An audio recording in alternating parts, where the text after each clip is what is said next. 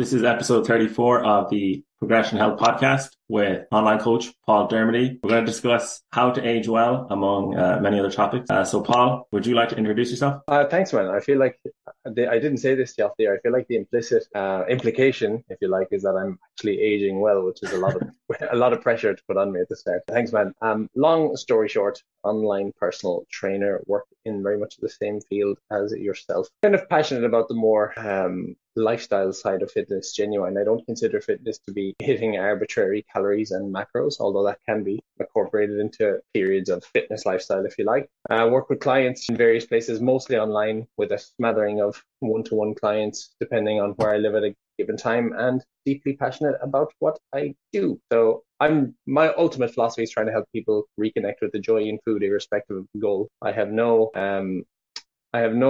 What would you say? I don't have my colors nailed to a flag. I'm not pro or anti-diet. I don't think anybody should do anything specifically. It's whatever the goal of the client, I try and help them achieve that goal if I can help them in that specific endeavor, and do so whilst hopefully evolving their perspective and actually enjoying the journey. So that's just a little bit about me in a nutshell. Yeah, very good. I love the flexibility and how you're not stuck to any one approach. So what's the kind of the typical client that you have? What do you help them most with? Like you're talking about to enjoy food. So could you tell us a little bit more about that? I kind of say that the typical client that I have is trying to quote unquote escape a diet cycle, which is basically the false dichotomy mindset of being only on or only off the diet. If anyone's listening, Ross, and has never heard of what a false dichotomy is, it's basic when you've been presented with something that is falsely only option A or only option Z with no middle ground. And you'll probably have seen examples of this. Maybe you've experienced it yourself. I know I have, where you are just on your plan or you're just off that plan. And that's much more of a perspective. So the thing I find the most interesting when I'm working with clients, especially in this mindset, is how do we get to a place where, irrespective of the decision made, there is no transgression being committed. That is paradoxically very fearful for a lot of people. They think, well, if he gives me unconditional permission to do what I want, then I'm going to do everything negative. And I actually consider that to be the complete opposite. It's knowing you can do or eat anything you want gives you unconditional permission to do it. It doesn't mean you always will, but knowing that you can is the biggest difference, because then you remove that sense of threat that there's an impending catastrophe about to happen. Because that's what I've noticed. I work with, say, one specific lady who comes to mind. We have a very good client-coach relationship, I have to say. But I remember talking to her recently, and when we were speaking about things, we agreed that every time she woke up, almost every single day, she would be back on a diet, back on a very rigid set of calories that I did not allocate to her. And in her mind, the catastrophe already happened. She was just waiting for something in her day-to-day life to set that catastrophe off. So it could be something like forgetting her structured lunch, or it could be overtime at work, or it could even just be, honestly, it could be a change in the weather, by her own admission, that is. And she'd be back off the diet and she'd be ready to start again tomorrow. So we had to kind of get her to a place where the pattern itself, the actual, as I call it, the F-it mentality, I don't know about swearing on this podcast, but the I've blown it now, I've destroyed it now mentality, that's always going to happen. So we needed to get her to a place where she actually may have perceived herself to have blown the diet and then responded in a very different way. As in responded in such a way that is, actually, there's no bandwagon to get back on in the first place. If I stop getting back on a bandwagon, I will never fall off a bandwagon. I could actually talk about this all day and still only scratch the surface, by the way. So that's the client that excites me the most to work with. I have different kinds of clients. I've actually referred out a few recently who have just been interested in, say, going from 15% down to 8% body fat. I think I'm far too removed from that side of the industry to work with those clients now, and they'll be shortchanged if they come to me. But I get excited when I think of the behavioral element out of food and nutrition and the joy and basically personal values based coaching to kind of sum it up. So I don't know if you see that yourself when you're working with people. I know you're a bit more one-on-one than me, so I don't know if the nutrition aspect comes into it, but you might see patterns like this yourself emerging when you're working with people. Yeah, for sure. Just the big one I hear is just that, I was bad, or the food I ate was bad. And it's that black and white mentality, like you're talking about A to Z. And it's just like, that's not how food is, it's all in the dose really. So, yeah, for sure. I see that a lot too. Makes me think of, so we first met back in Galway City Gym. But back then you were a bodybuilder in a former life. So how has your views changed from back then to now? The Progression Health podcast has teamed up with TRX. So TRX is a bodyweight training piece of equipment that you can hook up anywhere, anytime, and I highly recommend it. I use it in every session with my clients. I use it to warm up and also for stretching. But if you are traveling, which is where I recommend everyone use it, it's hard to get to a gym. It's hard to find the time. But you could literally work out from your hotel room with the TRX and the door attachment that it has, where it doesn't damage the door, but it gives you an effective workout. I also like to add in other things like glute bands and resistance bands. But once you have the TRX, then you can figure all that out. So get yourself 50% off on the TRX home workout equipment with the code Progression Health TRX and boost your workout effectiveness and consistency. Progression Health podcast is brought to you by BetterHelp. BetterHelp is an online therapy service which will help you to more effectively manage your mental health. Mental health is very important, and it's something that all of us are realizing now, especially after the pandemic. During the pandemic, for me especially, it was very challenging, and I reached out to BetterHelp. I tried out a few of their licensed therapists, settled on one for the majority of the pandemic, and I found the help that I received invaluable. And the great thing also is that you can speak to your therapist outside of sessions. If it's not working out, you can switch. Very affordable. It's really easy to use also. And if someone hasn't tried therapy before, but you're kind of, you're curious, I would highly recommend BetterHelp. So what we've done is we've got a sign up link I'll attach in the show notes, and basically you can get a discount to get started and start improving your mental health today. So BetterHelp for better mental health. And just as you said at the start, aging well. I definitely think you're aging well from everything I know about you, and I see you doing, and you're still always getting your workouts in. So, how has your view of fitness changed from when you were a bodybuilder to as you're aging well now? So I would have probably done anything back at 7 years ago to have the muscles and the physique, because I did think that was very much a missing component of happiness. I learned quite quickly that it wasn't. And I'm fortunate because I consider that to be one of my moments in life where I realized nothing is going to compensate externally for anything missing internally. And it wasn't even this crazy massive void, but it looked cool. I thought it looked amazing, and I wanted to achieve it and attain it myself. And then I kind of climbed that mountain or I began climbing the mountain, which sounds a bit silly because you're just competing with training, really, to realize that it certainly wasn't for me. It certainly wasn't the mountain I wanted to climb up. My philosophy has definitely changed in that I was driven from a place of insecurity for sure when I was doing that. I wasn't running to an endeavor. I was definitely running, not even from myself, but it certainly wasn't a consciously created value. Competing in bodybuilding was not a reflection of my values. So if you see me training on Instagram and you see me maybe get a little bit closer to a Nordic curl or a one arm pull up, that is very much a reflection of my current value, whereas that wasn't. And I just didn't know it. I have since seen firsthand the dreadful influence that a lot of the mediatized culture has on us, where they're constantly reassuring us we can be successful, we can be gorgeous, we can be sexy, we can be everything we want to be. And that continues to torture us because most of us can't actually be that. We're also exposed to this idea where we can almost diet or train or do something, insert thing here out of our insecurities. But I actually consider those insecurities and those anxieties a reminder we're alive. I consider them very much part of the human condition. So I'm no longer as uncomfortable with my insecurities and my anxieties, and that I do genuinely train. I'd love to say it's nothing to do with body image. I would love to say that. That's not true. There's still an element there. I find that very hard to shake off, but I think it's a healthy amount of body image. Like if you consider it like a bit of a pie chart divided into the important sections of my life, I consider genuinely being mobile and relatively fit and relatively strong and relatively in shape looking by my own standards to be part of the components of that circle. So it's only been 7 years. I'm 32 years of age now, but my whole philosophy is completely different. It's funny that I say this to clients all the time. When I was talking to you a moment ago about not having a transgression as a perception when you're eating any food, when you quit yo-yo dieting, it's not actually dissimilar, in my opinion, to the journey I've had where I quit kind of bodybuilding and went into a much more calmer, quiet, minimalist lifestyle, if you like, where my decisions aren't actually that different. I still eat a high protein diet. I still do my resistance training. I'm obviously much more flexible in mindset now. The perception is night and day. I feel like I've lifted so much off me by being able to do whatever I wanted to. And then I've almost gone and returned back to some of the similar decisions. I still eat my veggies. I still eat my fruit. I do love a beer nowadays that I wouldn't have allowed myself to do before. But it's like a 10% change in actual physical lifestyle in the sense of I still try and eat well and move, but it's a 100% perspective shift. I have no interest in sacrificing my life.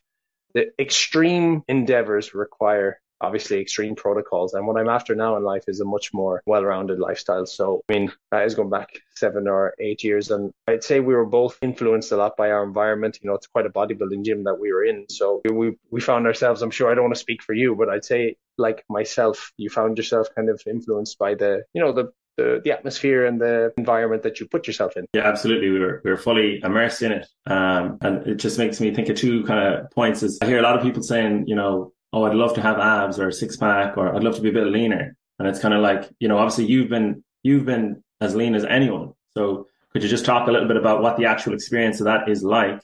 And then also just, it sounds like you've done a lot of work like on your values and internal work in those 7 years. So like, I guess just kind of what changed, you know, for that 100% mindset shift. Definitely consider myself someone interested in that introspection, if you like, that kind of questioning method of why am I doing what I'm doing? Where am I getting this attachment from? Like I said earlier, the bodybuilding not being a reflection of my values. Because I see, and I've been lucky enough, whether you consider this as a good thing or a bad thing, I've seen friends continuously be like, oh, that was the wrong mountain for me to climb, and then start racing up an equally distracting, numbing out mountain, you know, replacing bodybuilding with business, with whatever you want to call it, and constantly making the same mistake of trying to fill an external void with an internal void with external things. So I've seen that a lot.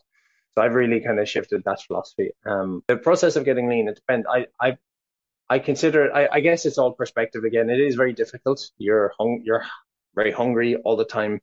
It's not, I wouldn't argue it's fun. It's definitely not fun, but I also think your perspective comes into it. I would consider myself someone who practices gratitude almost by nature, if I'm entirely honest. That's not something I've ever actually had to struggle with. So even when I was competing, say, or even in the last couple of years, if I've done quote unquote dieting phases, I'm very blessed that I have the option to restrict and exercise restraint with foods. I was in the Philippines in 2019 and I got a DM from somebody. This was Christmas, the day before Christmas Eve, and I got a DM from somebody, and I was walking down the street. Philippines is a very poor area. I saw people begging, literally looking for food to last till tomorrow. There's a very vivid memory I have. Someone DM'd me and said, how am I going to survive all this food at Christmas? And it was a really interesting kind of shift in perspective between looking in front of me in the Philippines thinking, wow, like in survival to these people is, will I get a meal tomorrow? Survival to this person is, how am I going to survive the abundance of food? And I was kind of wondering, how are we defining survival? What's the perspective? And that's actually been one of the biggest things travel has offered me. Going to, you know, very underdeveloped or developing countries will develop you in ways that you can't yet imagine if you haven't been lucky enough to do it. But I don't know why I've never had the experience of, oh, I have to diet, or, oh, poor me. None of that. I find it very much that I'm blessed I get to do it. I can't believe I have the option to exercise restraint. There are countries in the world where people don't even have clean water.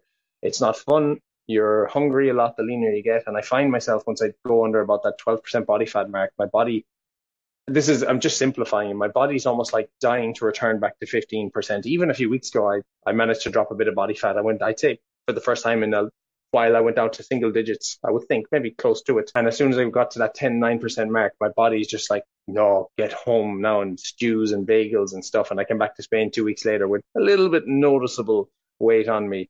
And I didn't even notice I was doing it, but as soon as I get beyond a certain point, my pleasure threshold for food just increases so much. So I don't consider dieting in any way to be wrong or right. I don't think the six pack, I want a six pack, I don't think that's as rewarding as most people think it is. What I do believe is a lot of people don't consider what they genuinely have to forego in order to get it. You know, what are you sacrificing by walking this path? And that's a question for anything in life. But and on a probably slightly cheesy and deeper level, I think fitness and getting lean, if lean is your definition of fitness, which it isn't mine, it starts as a kind of a get me sexy endeavor, and then it leaves us asking questions of a much deeper meaning eventually, sooner or later, where we kind of think, is this really worth it? You know, having your abs, you know, I'm not going to say it's not a nice thing to have. Of course it is. It's a really nice thing to have. And then all of a sudden you find yourself having to forego other decisions that would lead to maybe the accumulation of calories and obviously body fat. So there's no wrong or right answer. It is definitely what you value at any given moment in time. But all I know is I've been valuing different things at different times in my life. When I was bodybuilding, it had to be lean. That was number one value, no doubt about it. When last few times I've done any kind of quote unquote dieting phase, it's because I've been in a great place psychologically. I did one earlier this year. I lost about 14, 15 pounds of body weight. I was thrilled to do it. I was happy. I was psychologically ready. I did it over a 5, 6 month period, which means my rate was pathetically low, but I was happy to do it that way. And then I've traveled and I've been around certain parts of Asia where I've been sampling very high fat foods and very calorie dense foods and really enjoyed that. And my body fat hasn't been my highest value. So I'm not interested in kind of prescribing anybody advice on what to do with their diet or with their body. I think that's poor education and leadership if somebody hasn't directly asked you. That's obviously a caveat. I want people to do their own thing. You don't want to listen to me. I don't care what anyone else does. I would rather people knew how something works and then had a robust enough understanding of self to at least introspect along the way that you're going to encounter hurdles and roadblocks, and it's definitely going to be difficult. Are you just going to give up when it gets tricky and then demoralize your self-esteem?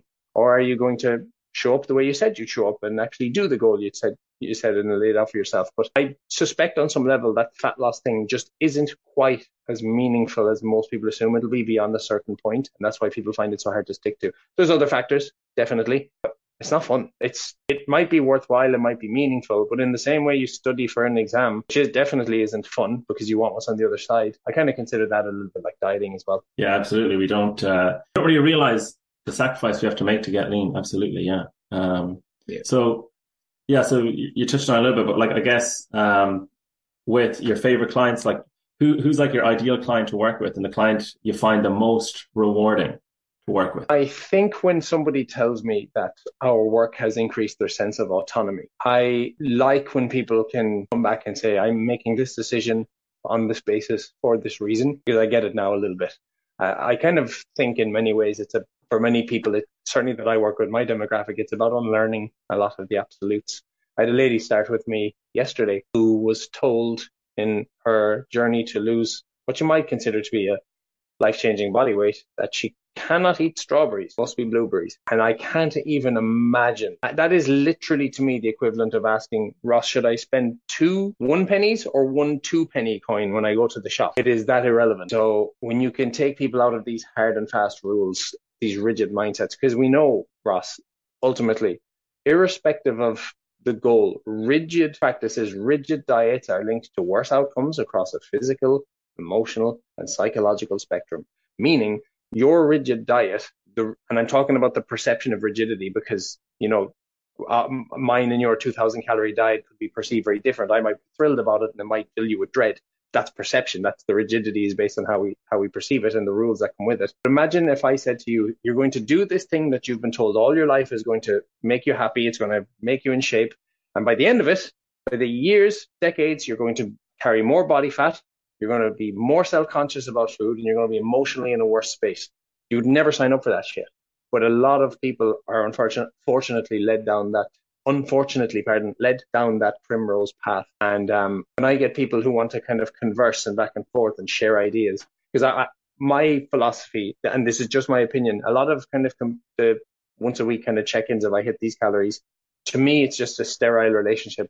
It's not, I don't bond, I don't form any connection with people over it. I've no real interest in that. I'm happy to have it part of a protocol, but I want to work away from that personally. So I like the interaction. I like the discussion. I want to what happens on a scale is fine. You have at it. If you lose 100 pounds, 20 pounds, go nuts. I'm much more interested in mindset wins. You might make a decision today that literally influences the rest of your life always, or you could just adhere blindly to a calorie number that I gave you and then report back to me and, get your pat in the head for the week. So for me, it's a no-brainer. But again, that's just me. I think there's what I spotted when I started coaching people, and I've had to evolve my philosophy over the years. I'm far from perfect. Even in the language I use, I used to be a big one for humor and almost sarcasm and lightheartedness, and I've had to evolve that over the years because that can come across very much like an asshole when you mistime humor, even though you might have great intentions. And I consider myself to be someone with good intentions.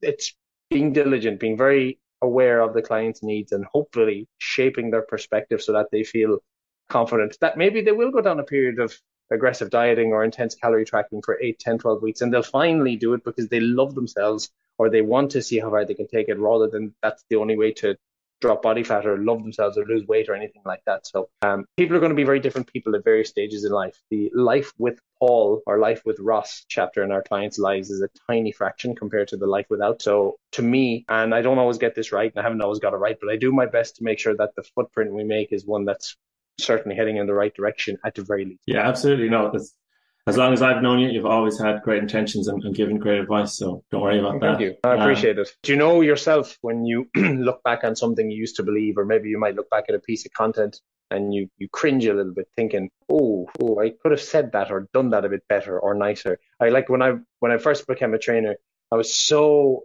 I was like went in with my philosophy, and I remember I was like, right, no big words. I'm going to be that trainer who doesn't use big words because I know how. I always thought that looked really stupid. It just looks like it's really insecure. Like, I get 42-year-old Sheila. I'm like, Sheila, you're about to do the leg extension. The quadriceps have 4 muscles, one of which crosses over both the hip and the knee joint at the same time. The triceps have 3 heads. I was like, I'll never make that mistake. But then I put them on a hack squat and I battered them until I couldn't walk. And I was like, that's just as bad. They text the next day, I'm aching. And I'm thinking, I should have like gently eased them in 2-3 reps from failure so that they get a feel and a taste for it. But instead, I just became another trainer that smashed them in a different kind of way. And I obviously learned as time went on, but that was probably the thing I look back on now the most. And I hope and I pray that the 1 or 2 clients I pushed too hard, hope they continued on after me. Yeah, and I'm sure there's the lesson there that, you go too hard and you know how far you can go type of thing as well. So it's not like a completely, fruitless effort. So yeah, definitely good some point. value in that. I actually didn't look at it from that way, to be fair. So hopefully that was the lesson nice and early for them, that they're like, I can go places. Absolutely, yeah. And people are notorious for underestimating how far they can actually go, I think, is what it comes up with reps and stuff like that. So we've done them a good favor there. We all do it, man. Even I film some of my own sets and I'm thinking, oh, that was difficult. And then I watch back and my facial expression is still normal and, no change in pace. And you're thinking, I really wimped out there. There was 3 more reps there. I'm full of shit. So yeah, we're all tempted to wimp out of a set too early. Yeah, absolutely. Like perception and reality, like they can be completely distortive. So I guess that's where a good coach comes in and they give you some objective feedback. So one of your posts that I really liked was the title, Food Will Always Be There, One Thing Most Dieters Don't Consider.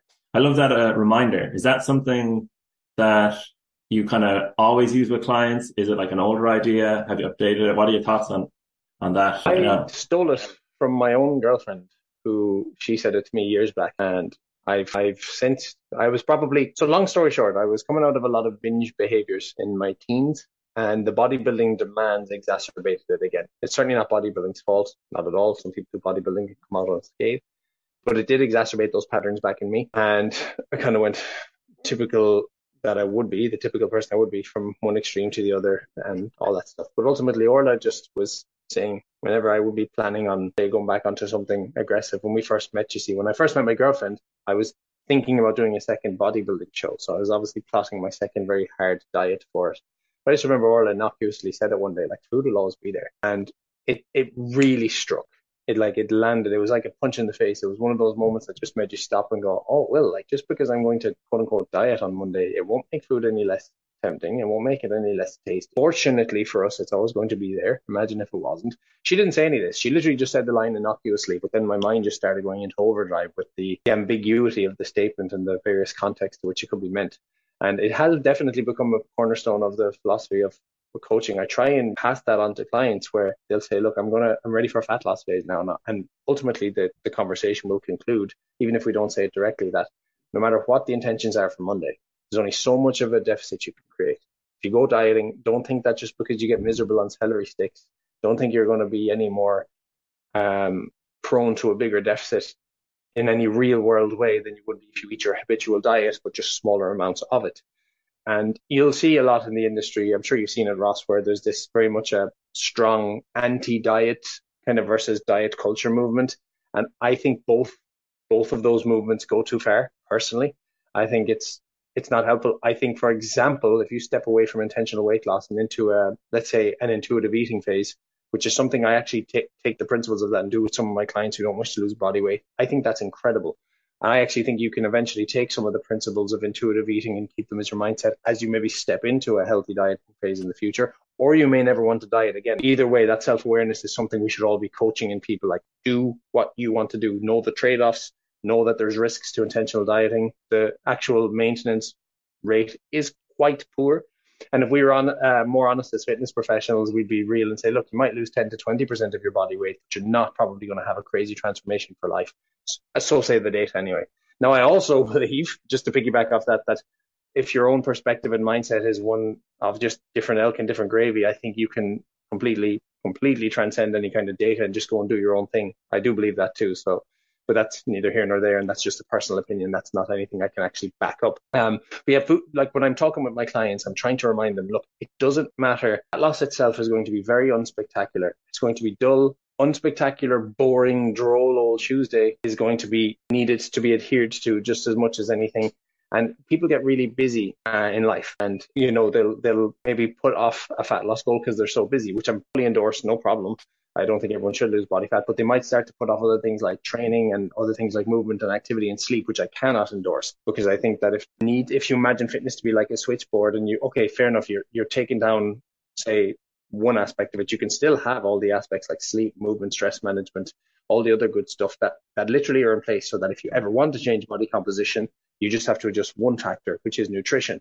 But unfortunately, a lot of people are very much in a chaotic mindset where the sleep's all over the place. They scroll social media for hours, no routine, no rhythm, straight to a crash diet, and then straight back to the old behaviors. So they're philosophically and behaviorally the same person. They've just gone from complete chaos to strictness back to chaos. That is the absolute opposite of, say, food will always be there. So the reason I'm so adamant, and we touched on aging well at the start of this podcast, the reason I would be adamant on thinking about this from a much more long-term perspective is when you have all those factors in place, when you have all the kind of the factors in place, it's going to be a lot easier to tolerate boring days off. I know I'm on a bit of a tangent here, but I said when people are really busy, they find it hard to diet. Boring Saturday or nothing to do, a day off is going to present the same kind of challenge in a different kind of way, just kind of like boredom eating. So there's no day that this is challenge free. There's no day that this is just easy. There's no day that you get a smooth run. And behind all this spiel, ultimately, literally lies the philosophy that food itself will always be there. It doesn't matter. So get rid of this idea that the food aspect is going to become any easier than it is now. If anything, adopt a really healthy amount of pessimism that maybe I won't be as adherent as I want. And there will be roadblocks along the way, and there will be stumbles. And if I can just practice getting good at the consistency in spite of having the odd wobble or two, then I'll be good. So yeah, man. Again, I talked at the start about how I could talk about this all day. I feel like I could talk about it all day and yet still conclude nothing sometimes. Yeah, just give a lot of opinion and thought, a lot of food for thought. I feel as though you're really making a point of thinking long term, as opposed to, let's say, for example, I want to get abs, and in the next 6 months I'll get it, and not thinking past that. Would you say that's kind of like a fundamental point of your coaching, that you get people to think, or even, how you manage your own health, think, long-term sustainability, and even just making better decisions as well, long-term? Absolutely. Because I know I've actually talked about almost dieting in the context of like fat loss and whatnot a lot in this conversation with you. And it's funny because it actually does come up surprisingly low amount of times with clients. Like, we don't actually talk about foods and specific calories and macros that much. I completely agree with you. I don't know how you can live if you don't have a solid sleep routine. The difference is indescribable. When you get your sleep in order, even if people I know are notoriously poor sleepers, but you can't say you're a poor sleeper if you're scrolling social media late into the night. If you've no kind of set or similar waking time and bedtime, but particularly waking time, those things will change your life. Because if you think about what sleep actually does, beside the fact that there's less time awake to nibble on food, because let's be real, nobody's getting Ben & Jerry's out of the fridge at 6 a.m. It's always in the evening when we're up too late. When you think about that, when you think about, making decisions in a tired and fatigued state, and even when you think about the effects on our hunger and fullness hormones, that our hunger hormone is literally higher when we're tired. You think about the actual effect that a good night's sleep has on those things, you immediately put in place the foundation for really good things to happen. So you're probably going to get more neat activity and more movement. You're probably going to be a lot more calm. And then obviously routine is just such a vital component for us. And plus less time on social media. People who are up late are definitely either watching like too much Netflix or on too much social media. And I'm not judging that stuff. I'm really not. Do your thing. I hate this righteousness that a lot of entrepreneurs have of no TV, no days off. Just no TV that eats into your bed schedule, because it's so important. So when you get all those right, all of those things right, it is fascinating how much of a chore nutrition seems to not be, in my opinion. If you really think about nutrition, it's more trying to eat in a very structured manner. So if you eat breakfast, lunch, dinner, and supper, and you sleep well, I hand on heart believe that mindset alone is going to take away a lot of people's heartache. Because I talked about how rigid dieting was linked to worse outcomes and how people go from chaos to binging to chaos. Structure and routine are two remedies to that. And if you think about the importance of sleep and the effects it's going to have on overall energy levels, and then the importance of structure and routine, I know that, let's say you're a client of mine and I say, Ross, look, I don't care what you do for the next week. I just want you to report back having eaten at around breakfast, around lunch, around dinner, and around supper. Then you can be in an all-inclusive hotel buffet and just get whatever you want. Just get whatever you want, make a smart decision. I don't mind what you do. And it just counts as, just replace that one meal. That was your breakfast. Might have been higher calorie, not the end of the world. And at least you're implementing this sense of structure and calmness and routine. Even when I travel myself, I still keep the mindset of breakfast, lunch, dinner, supper. That's just mine. It could be anything for you. So that's very much one of the more important parts of lifestyle, because I do think at some point you're going to have to disassociate kind of healthy living and how do I say this? Because it's not that you have to disassociate them completely, fat mass and healthy living, but dieting, ironically, you want it to become the last order of priorities in a sense. Like any kind of calorie tracking or food quantification should almost be the last piece of the puzzle on a well-established set, of behaviors. And I think they include quite simple stuff: sleep, decent hydration, and a decent movement. And if you feel, for the most part, new parents don't count, parents in general, that you're too busy to sleep well, then I don't know how any trainer could help personally. Maybe I'm wrong on that. Maybe I'm just being too close-minded. Maybe there's some freaks in the world, but they're probably not coming to me for coaching. But yeah, there's a couple of pillar foundations that I think worked with someone. This would be a good indication. I worked with someone, multimillionaire, super wealthy, super fascinating person. And they told me they had climbed to the top of every ladder in their life. And now they've realized that it wasn't the right ladder and they have to buy back their health. And that's why they're working with me. And a very sobering moment, because if I told you millions of euros in the bank, and this is absolutely true story, millions of euros in the bank, and you'd be sadder than when you start, you would never believe me. And yet I have like first-hand proof from someone who's telling me, I wish I could go back to some point in history where I would at least do a few push-ups a few times in the morning, go for one walk, but it's like blinkers on, 20 years, climb the ladder. Like, this person's retired, about similar age to me. They'll never have to worry about money again a day in their life. And yet they're on a remarkable journey to change their health, and they're finding it particularly difficult. So the interesting kind of thing you see when people neglect their health in pursuit of another thing, failing to see that without health, there is no other gold. And you mightn't feel the consequences when you're in your 20s and maybe not in your early 30s, but they'll come for you. And if I've learned one thing, they'll sneak up fast. I even have a lady I work with, and I talked about mistiming humor. This is where I think I got humor well, or got it right. She told me that she was like, I don't get it. I was, it's like one day my metabolism just slowed down. And I'm joking, did your metabolism slow down, or did the accumulation of not doing anything just finally catch up with you? And it's like, oh, yeah, that does make a little bit more sense. Yeah, it's all habits is what you're referring to, which is like, yeah, it's not, we don't focus on the goal of the body fat. We focus on the habits, and then the body fat falls into place. So just in terms of like health habits, as you age, like, what is it about like certain systems, routines, that kind of schedule and stuff that, like, in your opinion, helps you to stay healthier? Why is it important to have those 3 meals? Like, what does it allow you to do? Or, what are the health benefits from that? So if we're talking about, say, long-term health, a relatively seamless control of body fat mass is what we're looking for. And if you think about your hunger, if I locked you in a room for 3 weeks, you'd survive without food. Maybe not water, but you'd survive without food. Yet if I asked you to go from breakfast to lunch, you might report, oh, I'm so hungry, I'm so starving. We program our hunger cues psychologically.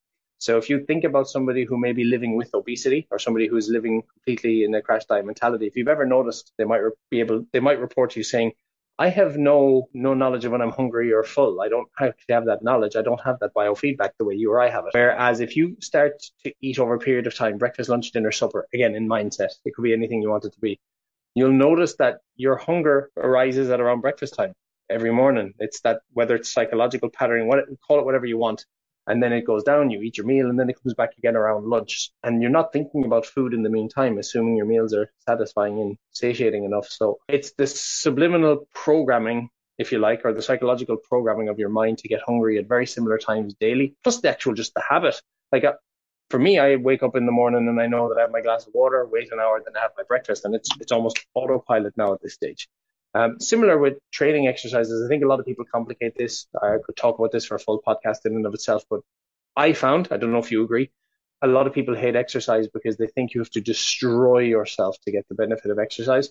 Whereas all you need to do is get good as a pull, push, and some lower body movements. And when I program for people, they're like, not hard enough. And I'm trying to gently tell them, you say it's not hard enough, yet you haven't stuck to a training program in 20 years. Try the bloody thing. So there's that aspect too. So the importance of routine just comes in reducing the amount of friction between you and what you want. Like, there is no spectacular moment. There is no suffering for a goal if you're looking at aging well. There is just a series of small behaviors that you do and embody well. And I don't think it's ever too late to become the person you want to be. I remember someone messaging me before, I'm 50, is it too late? I really don't think it's too late I can't ever promise you an outcome. But if you start embodying small behaviors of routine, structure, movement, quiet reflection time, I think these are some of the most important pillars of health as we grow old. And the other thing, that this is a complete personal bias, and I don't know if it'll fit into you, I have found like less is so much more. I've done so much downsizing in the last year. I have so few things in context of what I used to have. I still have a few too many clothes, but I'm going to get rid of a lot of them when we move again. Don't even have a gym membership anymore. I just have a backpack and a pair of gymnastic rings, which I'm not very good at. Hey, you have a home gym in your bag. And this, the live in a small apartment on purpose. I have very little things. And I almost feel like I've escaped this kind of game in society in a sense, or at least I'm trying to do my best to escape a game of who can die with the most, who has the biggest car, who has the nicest house, who has this, who has that. And the life that I'm living is one that I'm consciously trying to choose the least regrets or the fewest regrets possible. So there's that aspect too. But, some people aren't necessarily in a position to do that because of kids and commitments and mortgages and maybe stuff that they made prior. I'm just fortunate. I don't find myself in those positions right now. Yeah, that's your system, is to kind of be, for want of a better word, like minimalist, which, you've decided with a lot of forethought, which sounds like really, really desirable. It's just simple, less decisions, less friction, like you mentioned. So, yeah. Friction.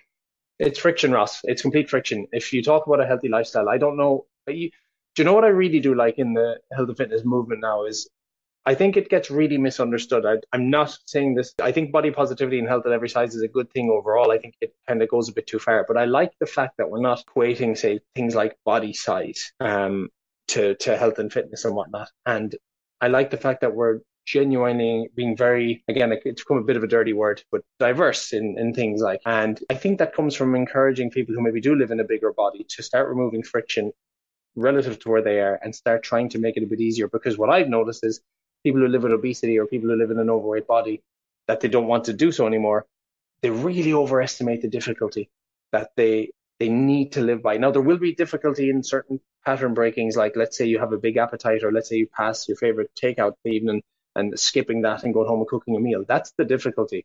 But the difficulty shouldn't be in starving yourself to death and then like trying to do that for the rest of your life. So it is friction. And it's not easy. And sometimes for a lot of clients, it might take a therapeutic setting. It might take work with a great therapist, or it might take work with a trainer who just understands you, who's certainly not filling a therapist role, but who's certainly provoking the best in you. But yeah, when you say that friction, I know you're only echoing back what I said, but just trying to make it as smooth and seamless as possible, which isn't always easy. Yeah, it's in those little decisions, and just kind of, for some people, the little decision could be just to pass the takeaway instead of to stop in. That could be their habit that they formed, So everyone has their own little individual challenges. So we all do, don't we? Absolutely, for sure. It's kind of, I think, awareness as well is like a big point that underlies everything you're saying, to realize what are your individual challenges, Do you think the challenges that we face in terms of managing our health, aging well, do you think they're individual, or do you think you see a kind of a trend among your clients, yourself, your friends, people you know? I think the perception will probably always be individual. I think no two people respond to stress the exact same way. Obviously, there's certain universal things, especially in this day and age, work, maybe loneliness, maybe socio-economic factors that maybe stop people from actually having the money and being able to afford to do certain things. I think it's both. I think there's certain shared struggles that a lot of people are going to face. We're in a recession now. I'm sure a lot of people are struggling to make ends meet, and that's very difficult. And then I think the individual perception of stress is so interesting, for better want of words. But all I need to do is just watch how, say, I live, like I said, one bedroom apartment with my girlfriend, and how she responds in certain situations, and then how I respond in certain situations, and maybe her strengths and weaknesses and my strengths and weaknesses. And even just all I need to see is that, to just see how two different people can perceive the world and perceive certain things in a completely different way. So we're not I think as a whole, I don't think humans are amazing at communication. I think a lot of the remedy to this is to become a lot less judgmental and a lot more open, and honest. Like, I don't believe in sugarcoating things for the sake of it, but I also think tough love can just be justification for being an asshole. So, yeah, I think if we get better at communication and make it a little bit, however we do it, I don't know, make it a little bit more inviting, maybe a little bit more quote unquote safe for people to just open up and say, look, I'm really struggling here. I'm really having difficulty with this part of my life. Help. And even if we don't have the emotional capacity to help, then I mean, when I was 15, one of my friends asked me for coffee. Maybe not coffee, because I don't think I drank coffee at 15, but we certainly went somewhere to a cafe. And he told me he was struggling with his sexuality. And this is back in 2005. So there wouldn't have been the movements you see now. And told me he was struggling with his sexuality. Told me he didn't know if he was gay, straight, bi, he didn't know what he was. I remember he told me after, he's like, I knew I could come to you. You're such a good listener. But the truth is, I just didn't have the emotional capacity to respond. I didn't know what to say. So luckily, I said nothing. Luckily, in doing that, I said nothing stupid. But I actually didn't have the emotional maturity that I would have liked, other than to just sit there and listen and hopefully not make him feel judged. Ironically, a little bit older, I realized that sitting there silent is one of the best things you can do for people. If you don't know what to say and if your input isn't necessarily going to help people, sometimes just being there to support people can be a huge thing for people. I've seen it. I've seen clients get safer with me where they're more confident to tell me, actually, the truth about not going to the gym is I have more flab on my chest and I feel lads laugh at me. I'm like, well, okay, I didn't know that. And now we can, if you want to work out and if building muscle is something that's really important to you, we can work chest muscles at home. We can do push-ups. There's ways and means. And all of a sudden you get people looking at maybe through the eyes of insecurity, but at a slightly more solution-oriented guise, as opposed to becoming the insecurity for the rest of their life. I know it's a bit of a tangent and a complete waffle, but I felt it was important to share as well. Yeah, no, just that aspect of listening and being a good coach. It's like, the saying is like, it's not a problem shared, it's a problem have and a problem well responded to. It's a problem shared. That's all it is, really. So being able to communicate as you get older, kind of like you mentioned, like unlearning effective habits. Like, you might have better habits than me in certain areas. I might have better habits than you. And if we can share with each other, we can learn from each other. Whereas if all you're doing is telling me what I'm doing wrong, we're never going to get anywhere. I'm not going to learn anything from you. So, totally. That's a great point. That even that skill in of itself, you never want to lie to someone, but if someone's doing their best, and this is a really good skill for human beings, well done on trying a thing. Like, well done, rather than someone could send you a chest press and like it could look garbage, the bar could be wobbling, and like you might see someone who's got really poor control, like, oh, you need to get lower on your bench. I see. And I mean this, I see somebody who maybe stepped out of their comfort zone and did their first rep. They are now ahead of the person not doing the rep. So I totally agree with you. I think that's a great point. Absolutely. And just kind of going back to the point of like people being in bigger bodies and diversity and stuff like that. It's like we need to encourage people more, like encourage everyone to be more active, to do that little bit of activity, whatever their challenge is in terms of being active and exercising more. I think just as coaches, like adapting more and encouraging people more and being less judgmental, especially like on the gym floor where I think people can be especially judgmental. It can be cruel. I agree with you because people have heard all this information before, so it's not an absence of information. And I obviously don't have the answers. I do have a long-term client. She's been with me 3 years. She told me that she went to a gym years back and she hopped on a treadmill just to get a feel for the place. And one of the trainers came over to her and said, no, you shouldn't be doing cardio if you want to lose fat. You should be in the weight room. She hadn't mentioned that she wanted to lose fat. So obviously, that put that in her mind, which was really not a nice thing. And we're working together. And she said the reason she's been with me such a long time is because I never assumed that she wanted to lose body fat. But, I learn from my clients, man. I'm learning just as much from them as they might be learning from me. They teach me a lot, particularly from eyes and from viewpoints that I couldn't necessarily have related to or struggles that I've never had. I'm lucky. I consider myself naturally an empathetic person. Since I've been a young child, I've always been able to feel people's emotions. You vibe well off people. You can feel certain energies of people. And it's a skill, fortunately, that lends itself to coaching. Like I said, man, I don't always get it right. I'm listening to here. I'm sorry, I'm speaking with you here, and I'm not speaking to someone with all the solutions. This is me doing my best. Yeah, man, not assuming anybody who's going to move wants to lose body fat is another good thing. Like you said, if we're going to encourage people to get moving, then maybe the carrot that's at the end of the stick or whatever it is, or at the end of the string, shouldn't just be fat loss. Maybe we should be encouraging deeper motivations. Yeah, maybe it's something as simple as like your mood, even, just to put yourself in a better mood. And fat loss comes about, great, but that's something. Well, what are you going to do on periods of your life like that? I've been there. I'm sure you've been there, where you're like, I'm not prioritizing fat loss for the next few months. I don't care. You're just not going to move. We need to have deeper. And if we're the fitness industry and we're trainers, and if we're setting the standard, and the blueprint is I'm not dieting right. So throwback to my cardio throwback picture, throwback, like we're setting the standard. What message is that actually sending to people, that the only incentive for actual exercise is just fat loss? I actually think that's a really, really bad value to send to people. I think it's having the opposite of the desired effect. So I think if you can exercise irrespective of what you're doing with your nutrition, you're going to get immense benefits anyway.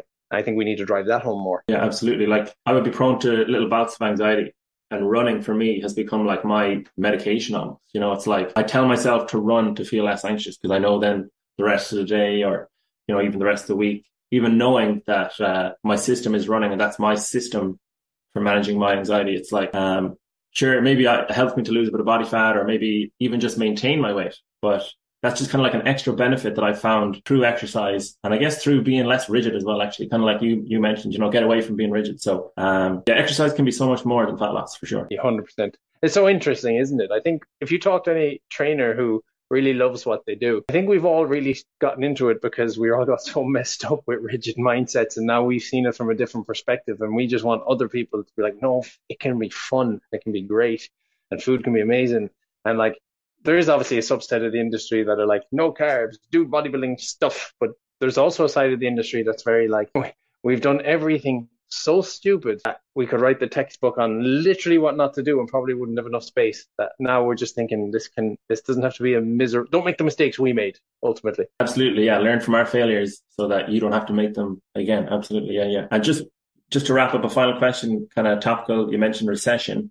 I'm just thinking, let's say someone's struggling with their health, they want to improve it, but we're in a recession, right? So money's a little bit tighter. How do you kind of provide value to someone to be like, you know, health it's worth investing in, you know, to budget for a coach, for example, to make that commitment to your health.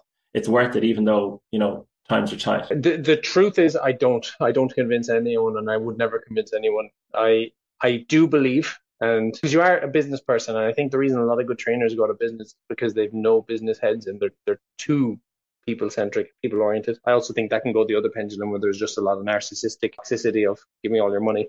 But I don't. There's an idea of never sell the unsellable, and I think if it's a case where somebody's genuinely in a position where they can't, the money is tight right now, it might be best for them to just try and either go it alone, or it might be like maybe they've other stresses on the internet, YouTube. There are channels on YouTube that give out genuinely very good free information that I've seen.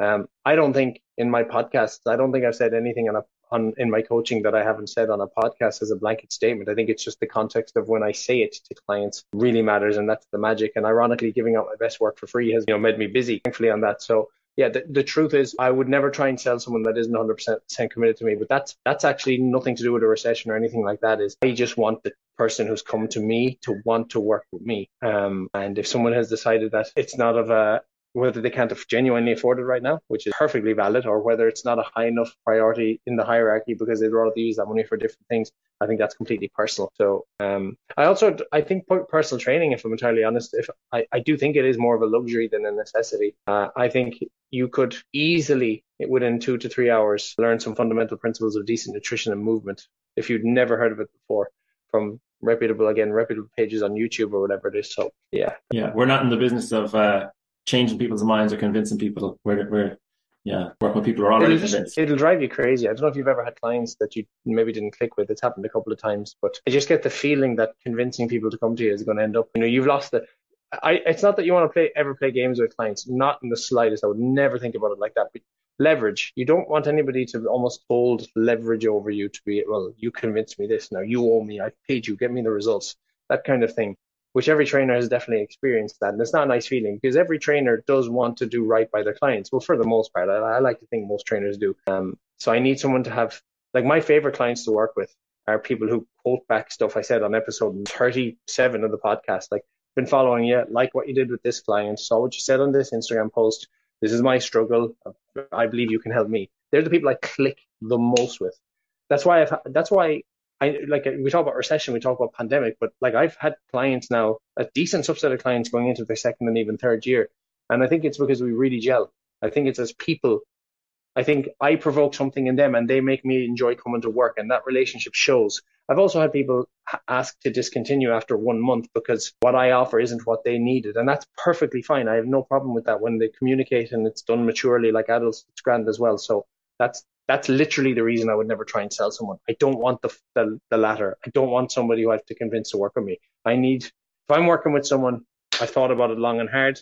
I want you. I budgeted for this. I took a loan out from my sister when I started my business to work with a trainer in the United States. It didn't turn out to be the best return on investment ever, to be fair, but I had decided it was going to be this guy, and he was very expensive. And my sister said she'd give me the money because she felt that she was like, I trust you. I think you'll do okay in PT, and I trust you'll give it back to me in the future. So I'm not saying do it at all costs and don't put yourself into debt. Definitely not. But when you've made the decision to work with someone, Yeah. You want to work with people who are bought into you, the person. Yeah. Very good. Yeah, 100%. So, Paul, it's been brilliant speaking with you. Thanks very much for your time. Is there any projects, podcast episodes, anything you want to plug before we wrap up?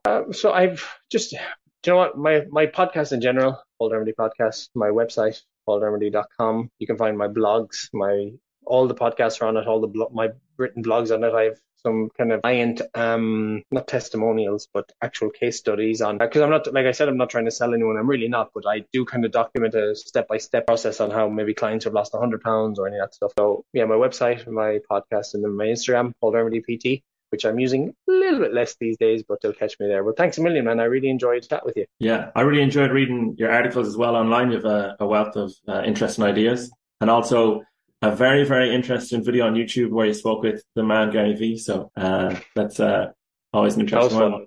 Yeah. So thanks very much, Paul, and we'll be speaking again soon.